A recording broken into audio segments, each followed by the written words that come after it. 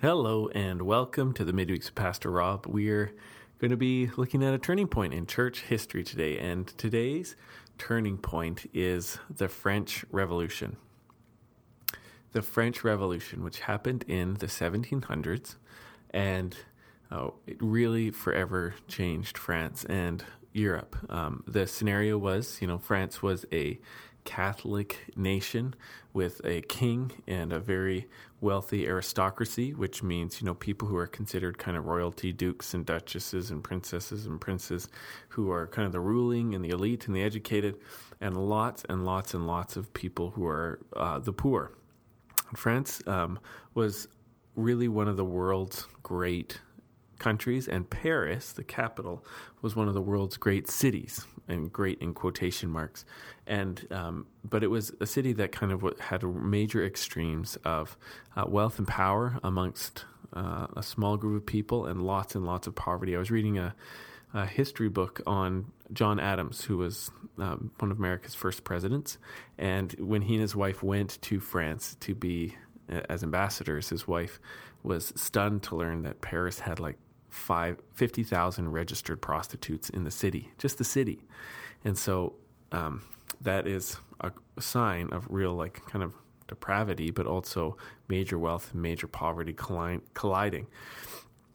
And but France was a Catholic nation, and what happened was, through a series of events, a revolution happened that wanted to devote itself to reason and tear down not only the royalty and the kingship, which they did. They eventually ended up executing the king and the queen and thousands of other people. They also sought to tear down the church, so they executed church leaders, the priests and stuff, and rededicated Catholic churches to, the goddess reason or stuff like that.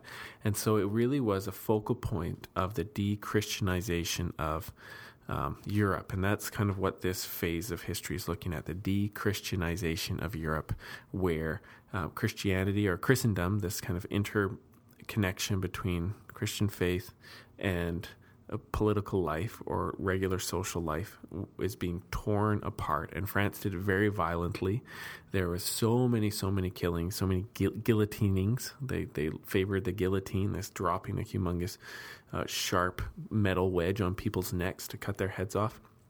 And the revolution really blew up in its own face. There was so many killings happening, and then, as the next generation of revolutionaries came up, they executed the first generation of revolutionaries, and the country kind of devolved until it found an emperor in one Napoleon Bonaparte, who was a nobody but kind of came up and was crowned emperor, and then went on to try to conquer all of Europe. And he did very well. He got all the way to Russia until the Russian winter defeated him. But this whole event of the French Revolution was an utter rejection of faith and the desire to create a secular society based on quote-unquote reason. But that wasn't just happening in France. It's happening all over Europe, where intellectual movements, cultural movements were trying to make room for doing life without a God. That's the whole idea with secularism. Secular means doing life as though there is no God. And so this was a huge push in France. And of course, there was lots of intellectuals in England and other places in Europe who were pushing for this whole idea of doing life without any reference to God. And, some scientific advancements were making these kinds of thoughts possible. So you think of a Charles Darwin, who would have come a little bit later, but proposed an idea of evolution where all life started by accident from kind of like a single cell amoeba and developed in complexity until it reached human form. And so the idea of the survival of the fittest and life just trying to survive, and whoever is able to find the most food and the most mates wins.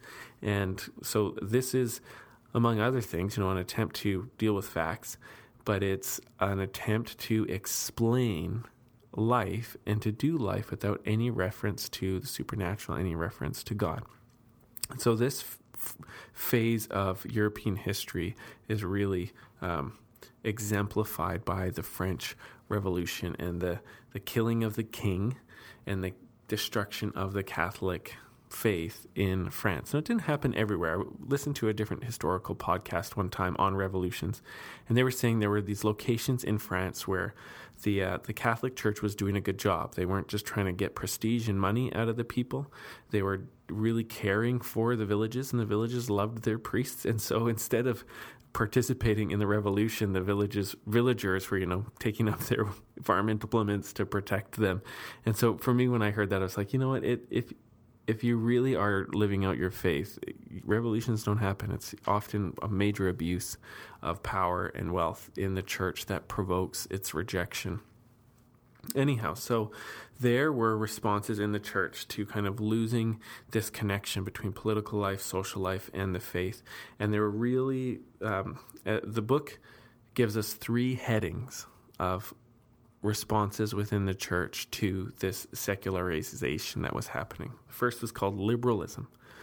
Now, liberal means free, and it feels like a wrong name for this. Essentially what it is it's this attempt to redefine and re-explain Christianity on the secular terms. So if somebody says, I don't believe in the supernatural, I don't believe in miracles, liberal idea says, okay, let's start there. There's no supernatural world, there's no miracles, but let's try to understand the scripture as just people trying to do good. And Jesus was just trying to show the fatherhood of God and the brotherhood of man and the infinite worth of the human soul. And they're trying to envision the scriptures according to a secular worldview with secular assumptions, beliefs about the non-existence of God, or you can't know God, or God doesn't reveal himself, and there are no such things as miracles. So this is kind of the idea behind all liberalism, is that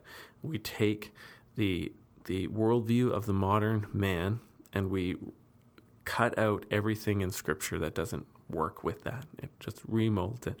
And so this is where it was really born. Okay, so the world is changing, they said.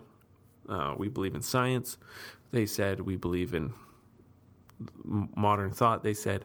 And so they said, okay, let's just form Christianity after this stuff and try to stay contemporary and try to stay relevant. Well, it hasn't worked out super well.